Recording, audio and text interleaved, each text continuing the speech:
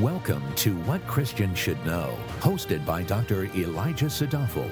This podcast equips you with clarity and meaningful answers about God, the Bible, and your Christian life. Now, here's Dr. Sadafel. Our focus today is Psalm 103:10, but I will begin by reading the first 10 verses of Psalm 103.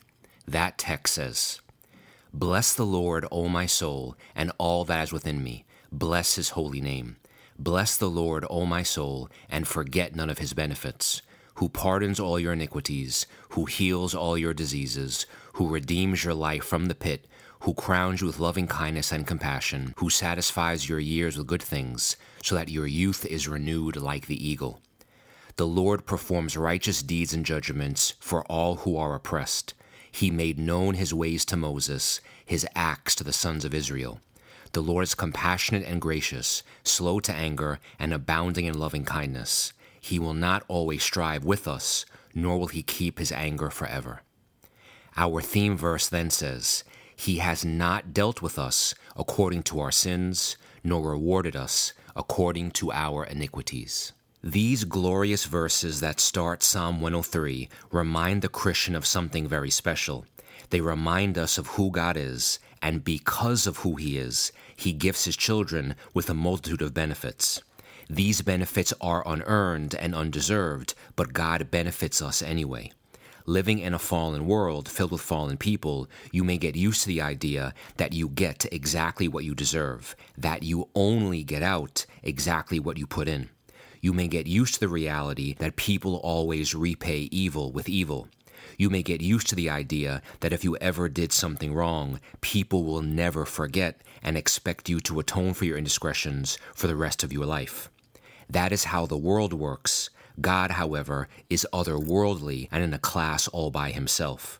God defies our expectations and treats his elect with grace, even when we don't objectively deserve it, even when we think God has turned his back on us, and even if we feel unworthy, God benefits us with grace regardless of us. As Psalm 103:8 says, the Lord is compassionate and gracious, slow to anger, and abounding in loving kindness. He will not always strive with us, nor will he keep his anger forever. The point is this: never underestimate God's grace. Never underestimate his grace, because even when you think you don't deserve any grace, God is free to show you some. How is this possible? Because God's grace is independent of us. Our theme verse says, "God has not dealt with us according to our sins, nor rewarded us according to our iniquities." What a wonderful verse. This text tells us that God will not play tit for tat. He will not deal with us according to our sins, because his grace transcends our sins. He will not reward us according to our iniquities, because he knows that reward is something no person can bear. Truly, the psalmist wrote Psalm 103, 1-10, looking forward to the Messiah, but we look back. These verses have their ultimate fulfillment with the atonement of Jesus on the cross. Because of what Christ did at Calvary, the penalty for sin is wiped away forever. God is therefore free to treat his elect with grace and is not guilty for doing so because Christ already bore the penalty for our guilt. God is therefore guiltless when he treats sinners with his glorious mercy. The fact that a holy creator can benefit a creature in such a way defies comprehension, and it certainly shatters our expectations. Never underestimate God's grace. God's grace is infinite. Even God's judgment has limits in that he will only enact judgment for specific reasons in a specific amount for a specific time. But his grace knows no bounds. As God says in Exodus 33:19, "I will be gracious to whom I will be gracious, and I will show compassion on whom I will show compassion." Because God's grace is infinite and limitless, never underestimate God's grace. If we ever did have the mindset that God's favor is on us only when we're doing good, do you know what that implies? That we are underestimating God's grace. That God is only capable of demonstrating grace based on our performance. This legalistic, performance-driven outlook is crippling because we can never have a real relationship with God. We can never know him truly because the relationship is based on things other than him. God can therefore be a loving father when all is well on Monday, but then he will be a harsh tyrant on Tuesday when we fall. What Psalm 103 tells us, however, is that God has not dealt with us according to our sins, nor rewarded us according to our iniquities. Never underestimate God's grace. Therefore, we must never get into the mindset that we can fall out of God's favor. When you are one of God's elect, there is nothing that can ever make you unelect. God's favor is on us not only in the good times, but even in the bad times. Not only after we repent, but before we repent. Not only after we've achieved our spiritual goals for the day, but before we achieve, and even if we don't achieve. Psalm 103, 11-14 says, "For as high as the heavens are above the earth, so great is his loving kindness toward those who fear him. As far as the east is from the west, so far has he removed our transgressions from us. Just as a father has compassion on his children, so the Lord has compassion on those who fear him.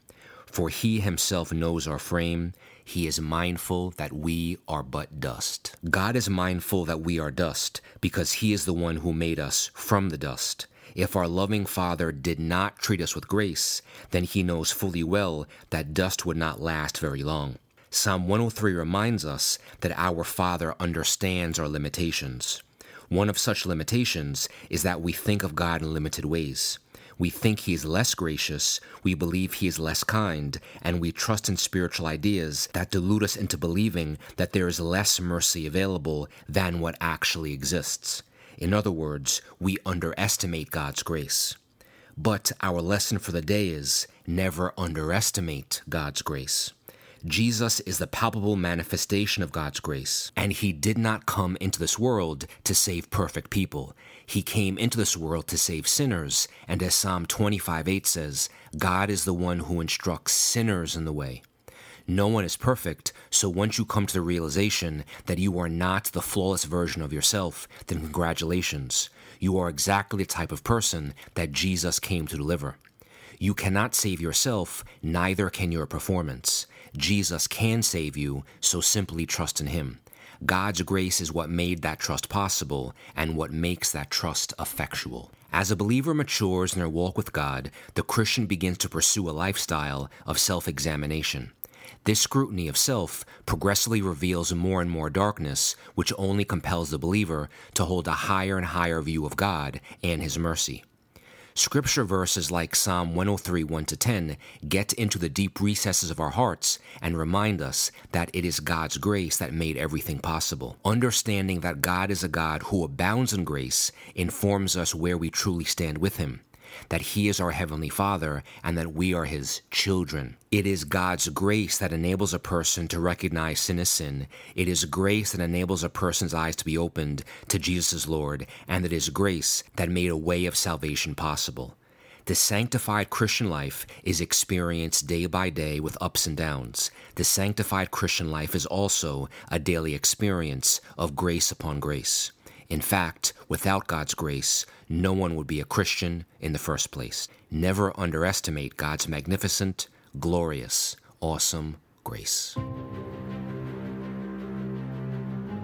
Thank you for listening.